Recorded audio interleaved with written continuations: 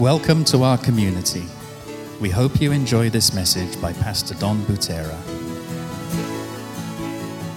So I'm very happy to be here, and we're going to continue on in our series, Improving Your Serve. Saya sangat senang berada di tempat ini dan kita akan melanjutkan seri kita, bagaimana caranya meningkatkan pelayanan kita. And you know, you're in the first gathering, so sometimes you don't know what happens in the second gathering, but once a month we have a company that comes in the afternoons. Saudara kan biasanya cuma datang di ibadah pagi hari. Kalau di ibadah siang hari kita biasanya setelah ibadah siang ada perusahaan-perusahaan yang datang menyewa gedung ini. And you'll notice sometimes when you come in, there'll be chairs all stacked along the side. Dan mungkin saudara lihat kalau saudara datang di luar itu ada banyak tumpukan kursi. And so after the second gathering, I asked people, hey, please help us set up, and we set this whole place up for 1,000. Jadi biasanya setelah selesai ibadah siang, saya bilang sama para jemaat, saya bilang tolong bantu kita mau atur kursi-kursi ini. You know, and if you remember last month, Pastor Caleb from Maron Sharon spoke. Apabila saudara ingat, bulan lalu pendeta Caleb datang ke sini untuk berbagi firman. Now, you know, Pastor Caleb has just in Surabaya alone is like, 12,000 is the size of his church. Kalau saudara tahu, jemaatnya pendeta Caleb itu kurang lebih ada 12,000 di Surabaya aja, Mawar Sharon. Mawar Sharon has started churches all over Indonesia. Dan Mawar Sharon punya banyak cabang di seluruh Indonesia. And so when I announced, hey, let's, we need some help to, fix the chairs, Caleb takes his jacket off, and Pastor Caleb takes his jacket off. His wife takes her jacket off and says, yes, okay. And I'm like, no, you don't have to help. Jadi waktu saya bilang sama jemaat, tolong dong bantu kita mau atur kursi-kursi yang di belakang. Lalu pendeta Caleb sama istrinya langsung lepas jaketnya. Dan dia bilang, terus saya bilang, nggak usah, kamu nggak usah ikutan bantu. You know, I was like, you're our guest. I don't want you doing this stuff. And you're like a big pastor. Kamu tamu kita, kamu nggak harus bantu yang repot-repot kayak gini. Dan kamu tuh adalah pendeta besar. I couldn't stop him. He just said, no, we serve. We love to serve. Saya nggak bisa menghentikan dia, tapi karena dia bilang, nggak apa-apa, kami senang melayani. It's one of the reasons why I love Pastor Caleb, but I just thought that was so amazing that someone who didn't have to do anything wants to pitch in just to move chairs. Itu salah satu alasan kenapa saya sangat menyenangi Pastor Caleb, karena dia itu nggak perlu melakukan itu sebetulnya, tapi dia tetap melakukan pekerjaan yang sebetulnya nggak penting. And you know, when I go around in our congregation, in our community, and the team leaders, and I go around to all of these different people. Waktu saya pergi berkeliling, saya ketemu banyak pemimpin-pemimpin gereja. Even when I'm in other churches, and I always ask, I'll say to the leaders, what do you need? Bahkan waktu saya berada di gereja lain, saya selalu bertanya pada pemimpin-pemimpin gereja itu, apa yang kamu perlukan? And almost every person I ask, they say, we need more people to serve. Dan hampir semua orang yang saya tanya, mereka bilang kami perlu lebih banyak orang untuk membantu melayani. Every now and then they'll say money, but for most of the time, almost every time they'll say, we just need more people to serve. Kadang-kadang ada yang menjawab, oh ya kita perlu menyimpan uang lebih banyak. Tapi kebanyakan lebih sering orang menjawab bahwa mereka perlu lebih banyak orang untuk melayani. And I believe this is the key to changing the world. Dan saya percaya ini adalah kunci untuk merubah dunia. All right, so in my mind right now I'm running around, but in my body it says no, I cannot. Di pikiran saya kali ini saya rasanya lagi mau lari-larian, tapi di badan saya nggak sanggup. But it's not going to take money, it's not going to take bigger buildings, it's not going to take all these things. What it's going to take is to change the world is for people to begin to truly serve other people. Kita nggak perlu uang, kita nggak perlu gedung yang baru, tapi yang sungguh-sungguh bisa merubah dunia adalah orang-orang yang melayani untuk bisa merubah dunia.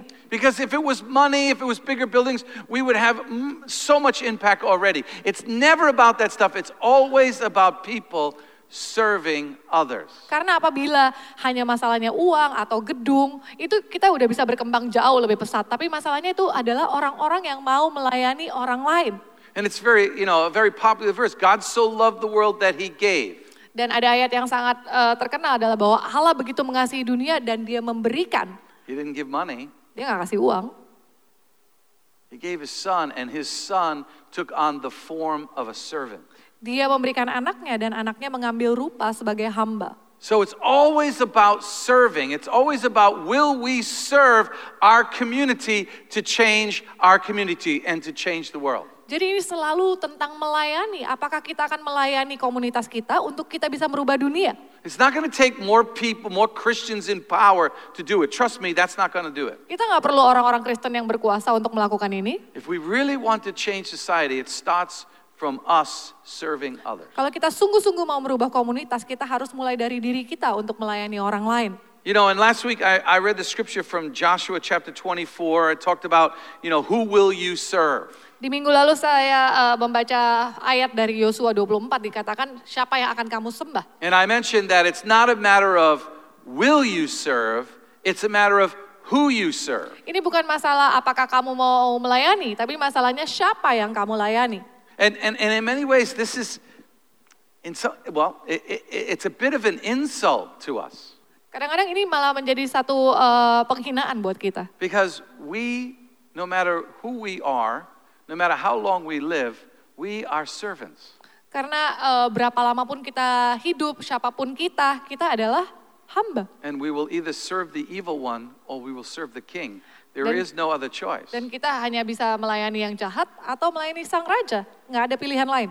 And I won't continue to preach what I spoke about last week and what Pastor Jessica spoke about last week. Saya nggak akan melanjutkan apa yang saya bicarakan minggu lalu dan yang Pastor Jessica bicarakan minggu lalu. And then when I look in the scriptures, Paul, the Apostle Paul, uses a very interesting term when he talks about himself serving God. Dan waktu saya lihat di ayat itu, saya lihat bagaimana Rasul Paulus menggambarkan satu istilah yang menarik tentang dirinya. In Romans chapter 1, and the Bahasa doesn't even have the proper word that he uses, but in Romans chapter 1, Paul calls himself a bondservant. Di Roma 1 ayat 1 dikatakan bahwa Paulus itu bahkan dalam bahasa Indonesia kita nggak ada terjemahan langsungnya ya. Tapi dikatakan dalam bahasa Inggris bahwa Paulus itu adalah hamba Yesus Kristus. Hamba yang secara sukarela. Dia memberikan dirinya menjadi hamba. I'll explain this word that Paul actually uses about himself. Saya akan jelaskan ini lebih lanjut apa arti kata hamba ini. But he calls himself a bondservant. Tapi dia memanggil dirinya hamba yang secara sukarela memberikan dirinya. And it's funny because if you notice in this scripture, he gives his position first and then his calling second. Apabila saudara lihat di ayat ini, dia menyampaikan posisinya terlebih dahulu, baru dia sampaikan apa panggilannya. He doesn't say his position is an apostle. Dia nggak bilang posisinya dia sebagai rasul. He said his position is a servant. Dia katakan posisinya adalah hamba. So he starts with his position, and from that position, he receives his calling. Jadi dia mulai dari posisinya dulu sebagai hamba, dari posisinya itu dia menerima panggilannya. So he says, and again, I'll explain that word bondservant, but he says, I am a servant who is called to the title of apostle. Saya adalah hamba yang secara sukarela memberi diri saya untuk melayani sebagai rasul. And that's why I really appreciated Pastor Caleb, because his title is one of the leaders of Maron Sharon, all of Indonesia. Itu sebabnya saya sangat menghargai pendeta Caleb karena dia itu sebetulnya title-nya dia itu adalah pemimpin gereja besar Mawar Sharon. But he knows his position as a servant. Tapi dia tahu posisinya adalah sebagai hamba. And see, this is where we need to move. If we want to improve our serve, if we want to improve who we are, we have to understand what our position is. Itu sebabnya apabila kita mau meningkatkan pelayanan kita, kita harus mengerti apa posisi kita, di mana posisi kita. And so Paul uses this term, which is not in the Bahasa. He uses this term, bondservant.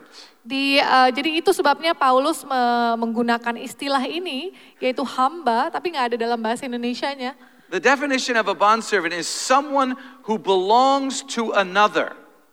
Dikatakan bahwa arti dari hamba ini adalah seseorang yang menjadi milik orang lain. And in belonging to the other, he has no ownership or rights of his own. Jadi dia menjadi milik orang lain tanpa hak kepemilikan dari dirinya sendiri lagi.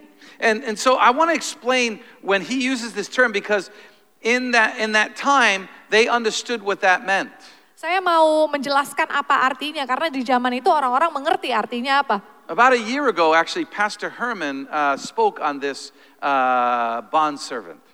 Kira-kira tahun lalu ada pendeta Herman berbicara tentang topik ini, menjadi hamba. And actually, what happened in that time frame, it was different than the slavery or servants that we sometimes think of. Dan yang terjadi di masa itu adalah bukan seperti budak yang kita bayangkan.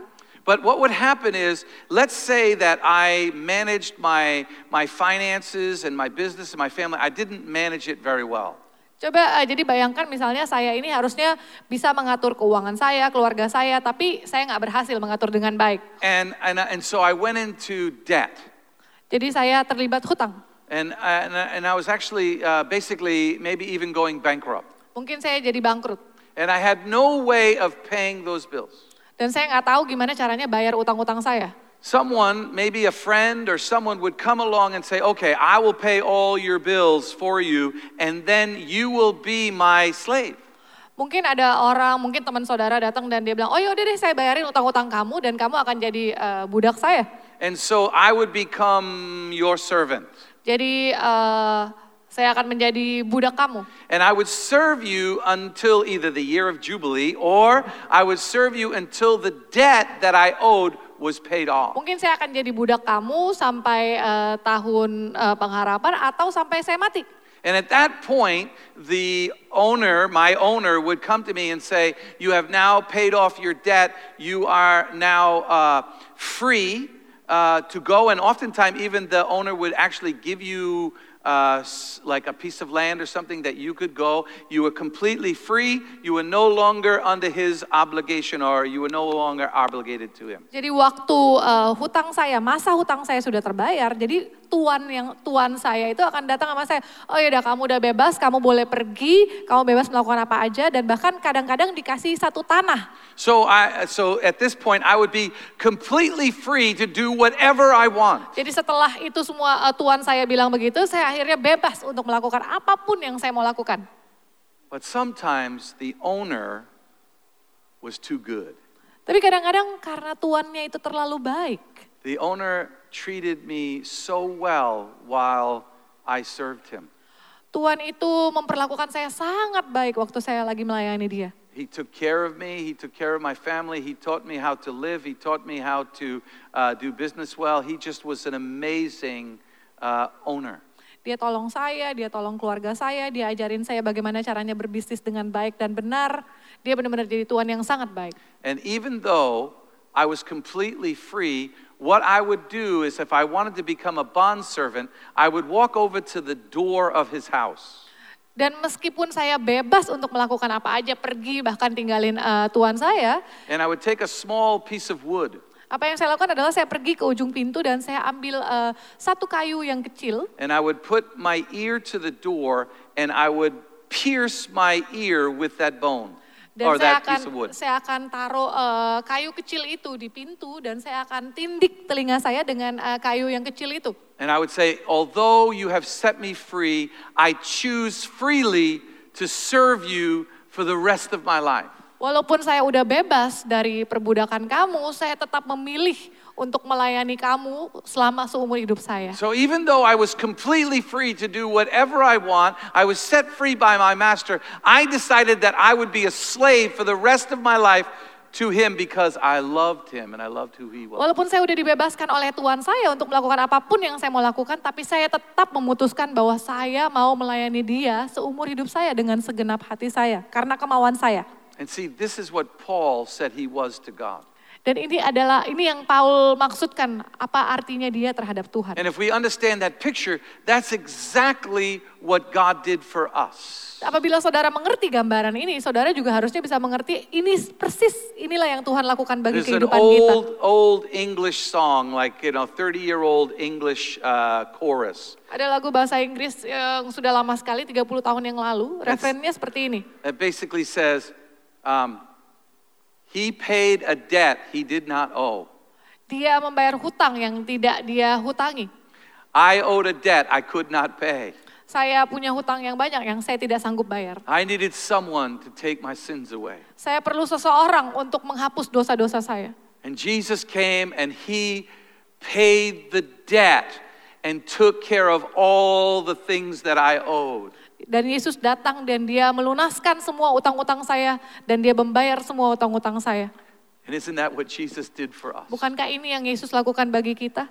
I don't know about you, but I know that I owed a debt so great. I had so much shame, but God took all of that away. He paid every one of my sins. Glory. I'm in awe of that. Saya nggak tahu dengan saudara, tapi ini yang saya rasakan bahwa Tuhan itu melunasi semua utang-utang saya. Dia menghapus semua dosa-dosa saya dan saya benar-benar terkagum-kagum akan apa yang dia lakukan. And he took, as we talked about last week, I was employed by the evil one, and he took that employment away, and he says, nope, you are now mine. Dia seperti yang saya bicarakan minggu lalu, bahwa saya ini sebetulnya menjadi hamba setan. Tapi Yesus memanggil saya dan dia melunasi semua utang-utang saya dan dia katakan bahwa saya adalah miliknya. And the devil no longer has any authority over me because Jesus paid the debt. Dan setan tidak punya lagi kuasa atas hidup saya karena Yesus sudah melunasi semua utang-utang saya. And then he turns to you and me and he says, you are completely free. Lalu Yesus berbalik kepada saudara dan saya dan dia katakan, kamu sekarang benar-benar sudah bebas. You are now set free from the evil one and I set you free. Kamu sekarang sudah terbebas dari setan dan sekarang aku membebaskan kamu untuk pergi.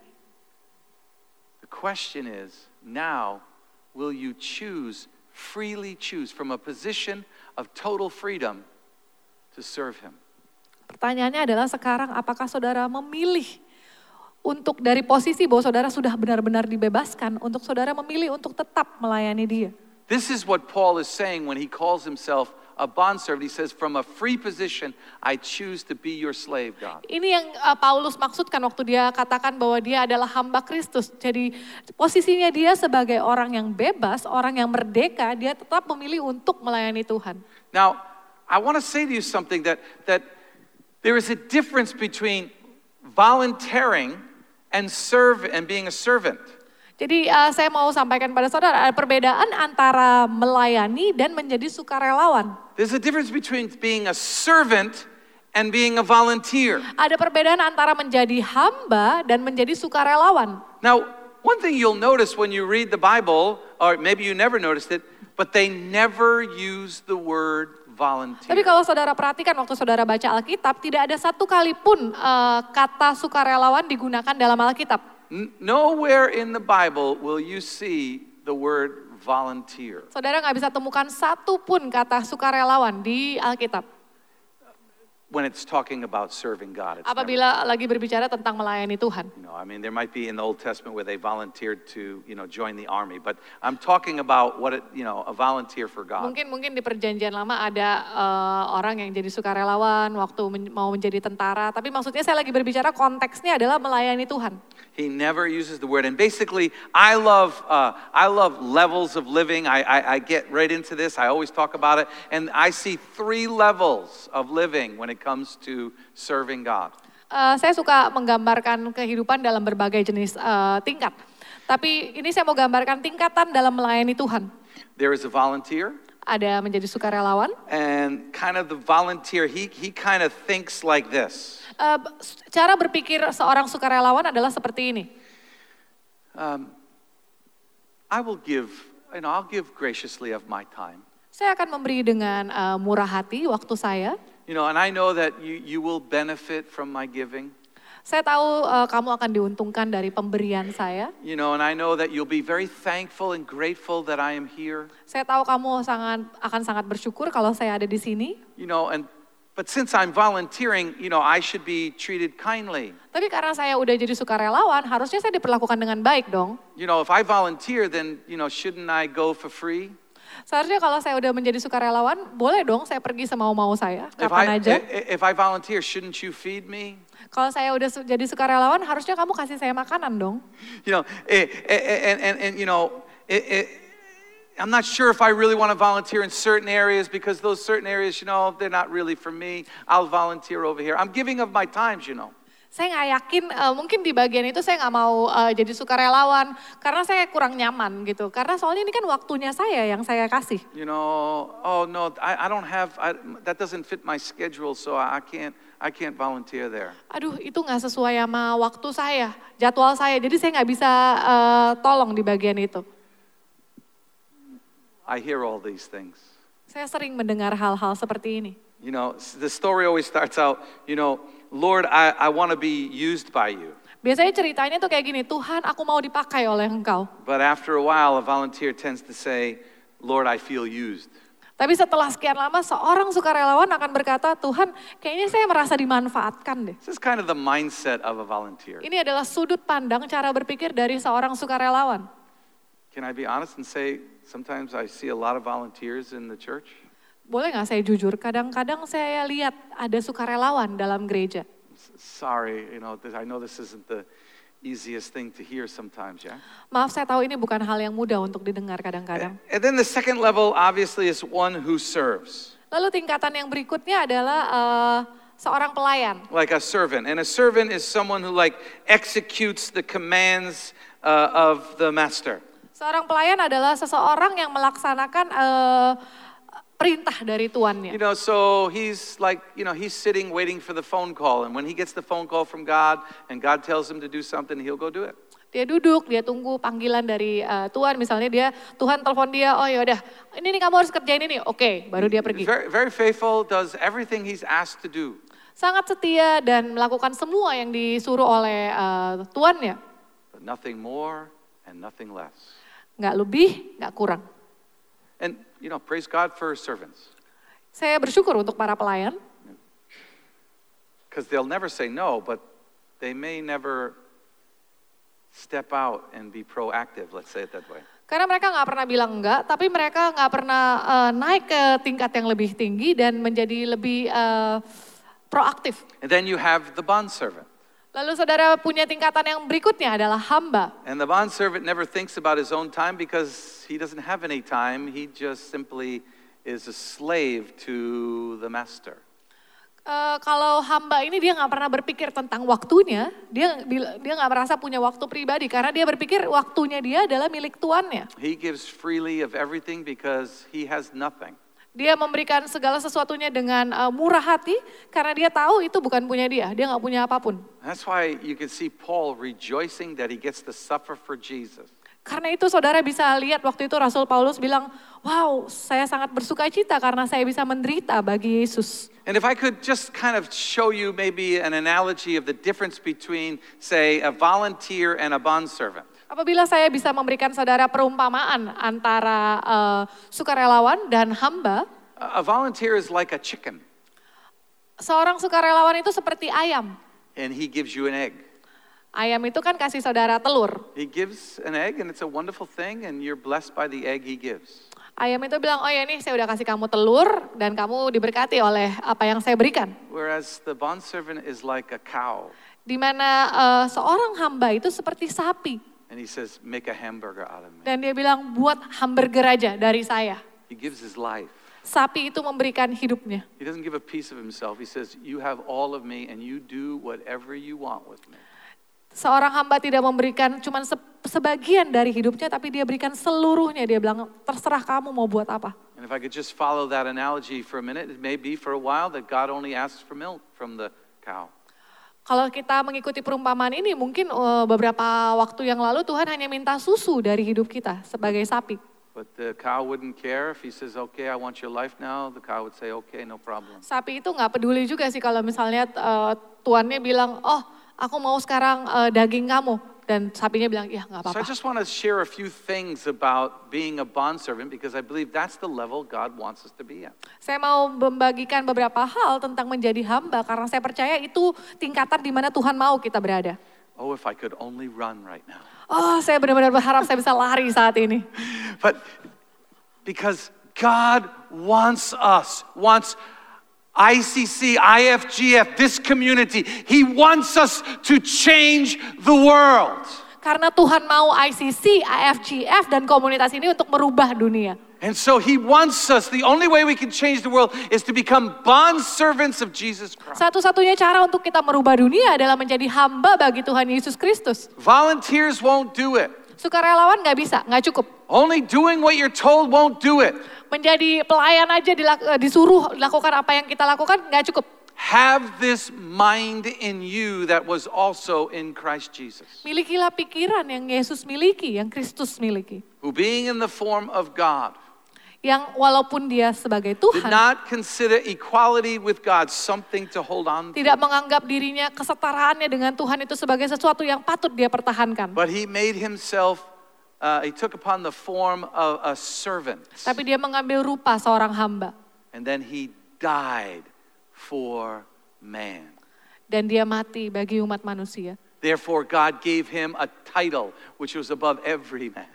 Itu sebabnya Tuhan memberikan dia panggilan yang mengatasi segala umat manusia. See, the position starts as a servant and it ends with a title.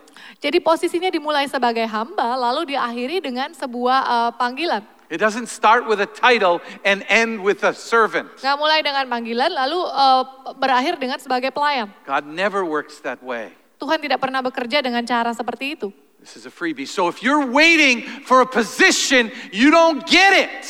Apabila saudara menantikan sebuah posisi, saudara nggak akan dapatkan itu.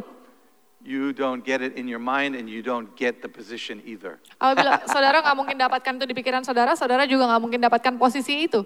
See, it's all about serving.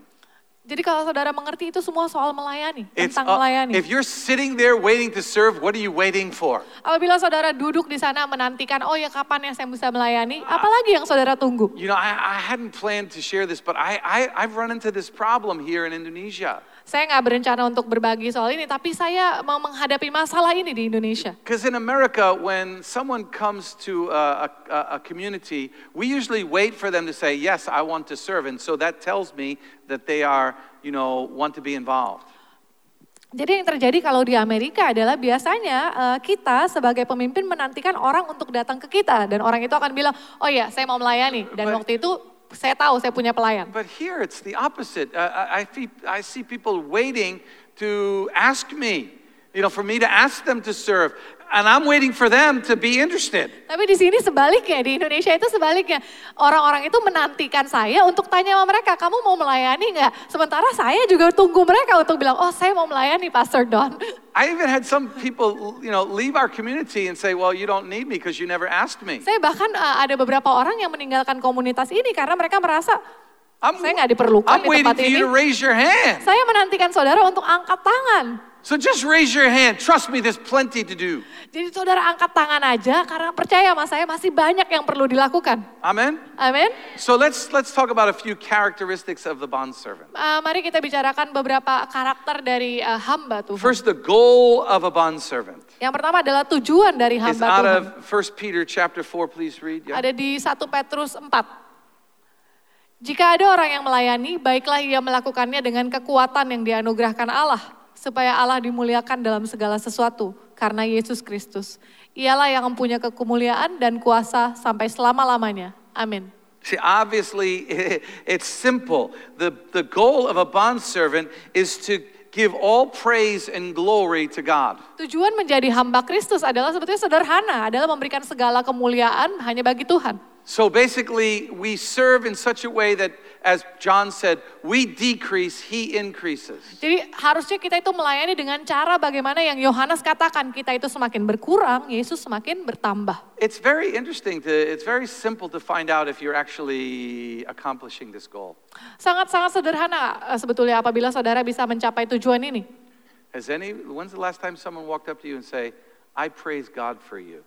Kapan terakhir kali seseorang datang sama saudara dan bilang, saya puji Tuhan karena kamu. I thank God that you're in my life. Saya bersyukur sama Tuhan karena kamu ada dalam hidup saya. I can see God works through you and I'm so thankful. Saya bisa melihat bagaimana Tuhan bekerja melalui hidup kamu dan saya sangat bersyukur. If that's not happening, then you're not working towards that goal. Apabila itu belum terjadi, berarti saudara belum melakukan tujuan sebagai hamba itu. And I'll be quick. As I said before, the mind of a bondservant is to serve, and then and then they're called by God as they serve. Cara berpikir dari hamba Tuhan adalah untuk melayani dan mereka dipanggil oleh Tuhan sebab mereka melayani. I know I don't have enough time, so I'm jumping to the attitudes of a servant. Lalu kita akan masuk dari sikap hati seorang hamba. The first one is Yang pertama thankfulness. adalah rasa syukur. Have you ever noticed how thankfulness can just change the whole atmosphere of something? Pernah nggak saudara sadari bahwa apabila saudara hidup dengan rasa syukur, segala sesuatunya itu bisa berubah karena saudara bersyukur, penuh syukur. If you do something and you really don't want to do it, Apabila saudara melakukan sesuatu yang sebenarnya saudara nggak mau lakukan, there's a big difference between that and someone who is thankful to do the job that they're doing. ada perbedaan yang sangat besar antara orang yang nggak mau melakukan sama orang yang penuh dengan rasa syukur waktu dia melakukan sesuatu. Lord, I give you my heart. I give you my soul. What do you want me to do, Lord? Here's a shovel, start digging. I don't want to do that. Tuhan, aku berikan hatiku, aku berikan semuanya. Apa yang Tuhan mau aku lakukan? Ini sekop. Coba tolong gali dulu itu tanahnya. I live for you alone. What do you want me to do, Lord? Well, you're not going to lead worship. You're going to move chairs. I don't want to do that, Lord. I live for you alone. Tuhan, apa yang kamu mau aku lakukan? Kamu gak perlu nyembah aku. Coba pindahin kursi-kursinya dulu. Every breath that I take, every moment I'm awake. Lord, what do you want me to do? What do you want me to do? I'm waiting. There's plenty of things to do. Just do something. But those are not my calling, Lord. Every breath that I take, every moment I'm awake. Tuhan, apa yang kamu mau aku lakukan? Apa yang mau kamu lakukan? Nggak usah tanya, itu masih banyak yang bisa dilakukan di situ. You know, we have so many different ways, but if we're sitting there like a dog, thank you, Lord, thank you, Lord, thank you, Lord, changes the whole atmosphere. Dan banyak sekali sebetulnya hal yang bisa kita lakukan apabila kita ambil sikap sebagai anjing yang bersemangat, yang penuh dengan rasa syukur, bersukacita. Tuhan terima kasih, aku mau lakukan ini. Right? Ya kan? Let's have that attitude of thankfulness. We are so, excuse me if I say it this way, we're so lucky, we're so blessed to have God let us be part of His plan. Mari miliki sikap hati yang seperti ini karena kita sangat beruntung, kita sangat diberkati karena Tuhan memasukkan kita dalam rencananya.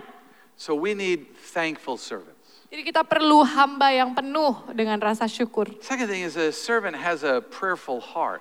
Yang kedua adalah seorang hamba itu memiliki hati yang penuh dengan doa. I love what Paul says. This is all out of Romans chapter 1, the first 12 verses. Ini semuanya saya ambil dari Roma 1. He says, I often pray day and night that I might bring your needs in prayer to God. Dikatakan di Roma 1 ayat 9 bahwa aku sering berdoa bagi engkau, aku membawa seluruh kebutuhanmu kepada Tuhan. Do you ever notice that, what you pray for is really what you'll spend your time and you'll invest in? Saudara pernah sadari nggak apa yang saudara doakan itu adalah sesuatu yang saudara menginvestasikan hidup saudara dalam itu. If you're always praying for your business, that's what you're going to invest in. That's the time you're going to spend. Apabila saudara selalu berdoa bagi usaha saudara, itu berarti itu adalah waktu yang saudara akan habiskan di situ. As you pray, your heart is drawn to those things. Dan karena waktu saudara berdoa, hati saudara itu menjadi tertarik ke dalam hal yang saudara doakan. Lord, I just want to serve you. Tuhan, aku hanya ingin melayani Engkau. Aku hanya ingin melayani umat-Mu. Aku hanya ingin memberikan Engkau pujian dan kemuliaan. Tuhan, aku mau Engkau menjadi disenangkan karena hidupku. Coba saudara berdoa seperti itu dan saudara akan mulai lihat apa yang saudara akan lakukan. So thankfulness and prayerfulness. Jadi rasa syukur dan hidup yang penuh dengan doa. Even as I'm sharing these attitudes, I'm just thinking, God, help us to be this way, because I know if our community is like this, things will change. Bahkan waktu saya berkhotbah tentang ini, saya sebetulnya dalam hati saya berdoa, Tuhan tolong bantu komunitas kami untuk berubah, untuk berdoa seperti ini, supaya kami bisa melayani Engkau lebih baik. You know, we were just talking yesterday, I think it was yesterday or the day before, about our host team and our greeters and things. Beberapa hari yang lalu kita lagi berbicara tentang usher kita dan bagaimana orang yang menyambut orang-orang yang baru pertama kali hadir. By the way, I really appreciate you guys. Saya sungguh-sungguh menghargai saudara. Terima kasih. I watched them this morning. They had smiles on their face. They're coming in and they're just doing and they're just serving. And I'm watching them as you walk in and they're smiling and they're just blessing you. They had such a heart of thankfulness and joy all around. It creates an atmosphere. Saya melihat mereka waktu pertama kali baru datang, mereka udah datang senyum, mereka sapa semua orang. Terus waktu jemaat mulai berdatangan, mereka juga senyum, mereka salamin, mereka penuh datang dengan hati yang penuh rasa syukur dan sukacita. Jadi itu merubah semua atmosfer di tempat And it's ini. such a wonderful thing to just watch them, just have the heart of just wanting to serve and be a blessing. Dan itu sungguh hal yang luar biasa, saya bisa menyaksikan mereka memiliki hati yang mau melayani seperti itu. The third attitude is true bondservants look for opportunities to serve. Sikap yang ketiga adalah seorang hamba mencari kesempatan untuk melayani. Paul says that in the verse 10 of chapter 1. Dikatakan di Roma 1 ayat 10. I always pray as an opportunity that God is willing to give me. Aku berdoa semoga dengan kehendak Allah, aku akhirnya beroleh kesempatan untuk mengunjungi kamu. He's always looking for an opportunities. He's looking around. See, that's the difference between a servant who does what he's told and a bondservant who's looking for opportunities to serve. Jadi ini bedanya antara sukarelawan ya atau pelayan yang hanya tunggu panggilan apa yang harus dikerjakan sama hamba yang mencari kesempatan gimana caranya saya bisa melayani, apalagi yang bisa saya bantu. You know, it's so I don't have time to go in, so I'll just open your eyes. The fields are white for harvest. Buka matamu karena ladang sudah menguning siap untuk dituai. The opportunities are plentiful. Karena kesempatan itu ada begitu banyak. This is what happened when Friday when that guy wanted to get baptized, and I saw that there was he had like all his friends, and many of his friends didn't know Jesus. I'm like, opportunity, God! I was actually praying.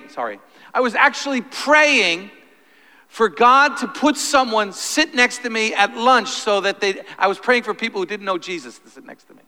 Jadi ini yang terjadi Jumat kemarin waktu saya baptis orang ini, saya lihat ada begitu banyak kesempatan karena dia bawa teman-temannya lain yang belum kenal Yesus. Jadi waktu itu saya bilang sama Tuhan, aduh saya semangat banget ini saya mau cari, sampai saya berdoa sama Tuhan, tolong tempatkan satu orang di samping saya yang belum kenal Tuhan.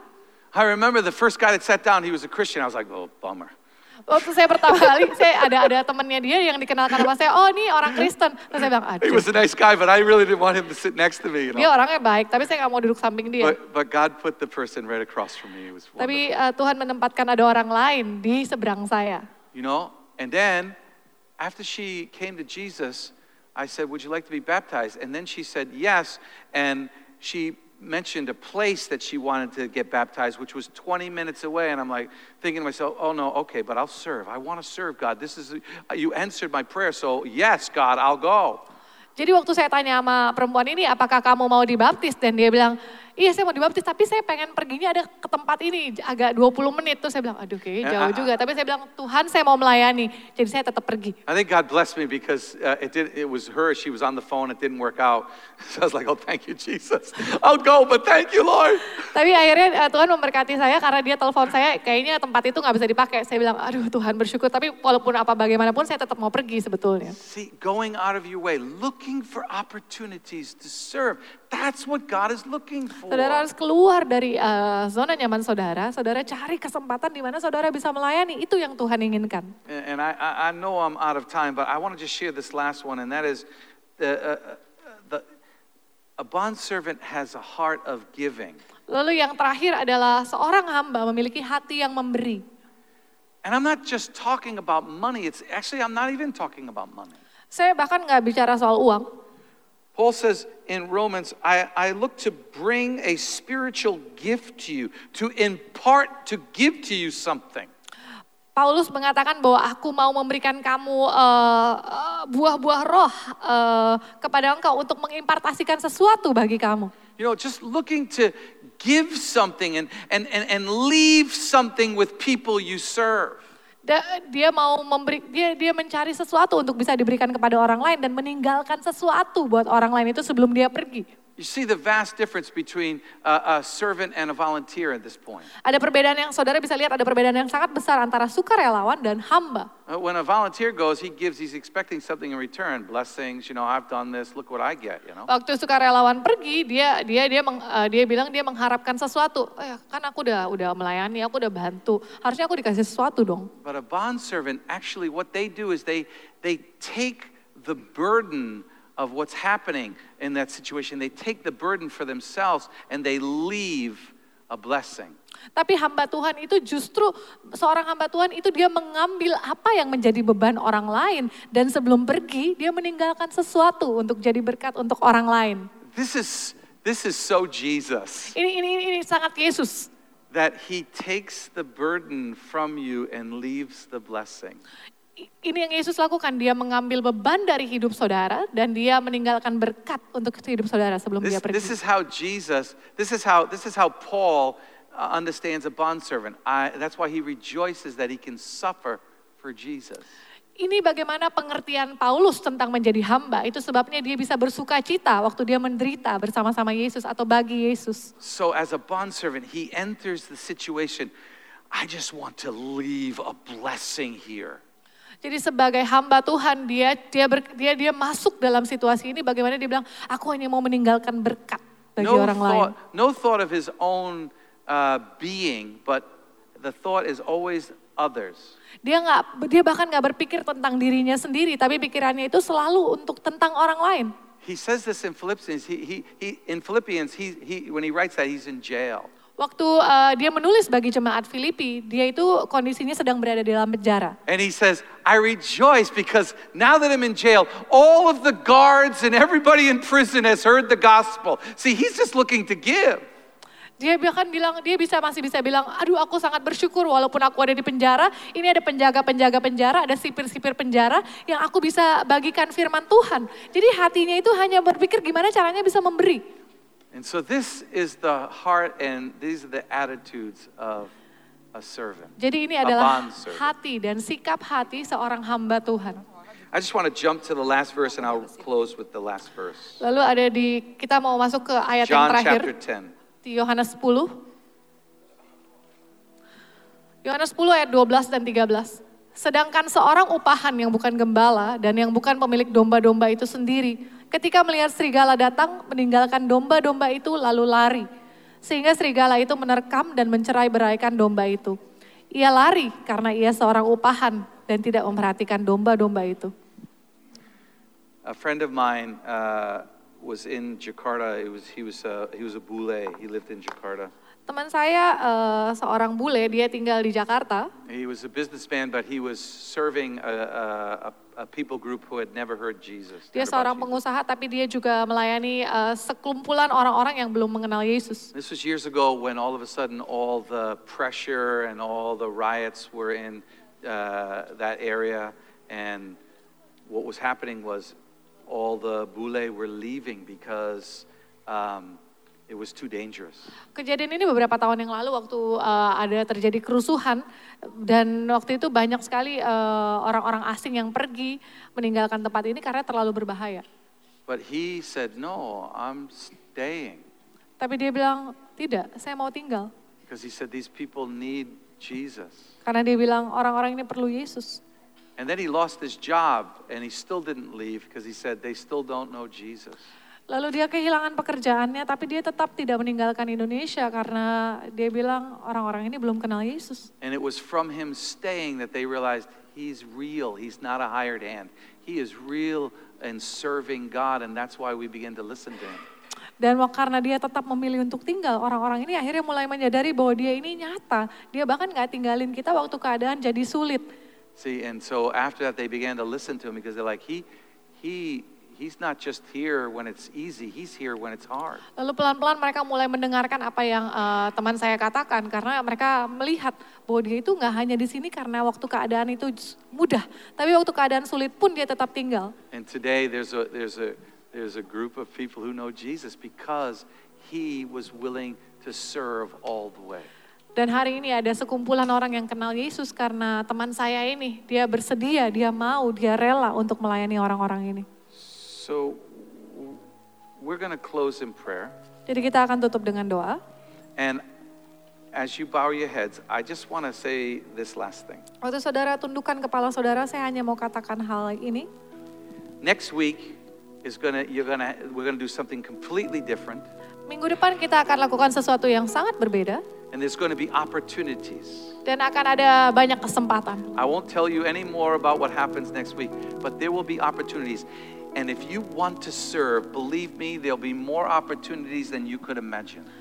Saya nggak mau sampaikan apa yang akan terjadi minggu depan, tapi kalau saudara cari kesempatan ini, saudara minggu depan akan begitu banyak kesempatan untuk saudara bisa melayani. Next week, we're not going to be looking for volunteers. Minggu depan kita nggak cari sukarelawan. We're looking for servants. Kita cari pelayan, hamba. Let's pray.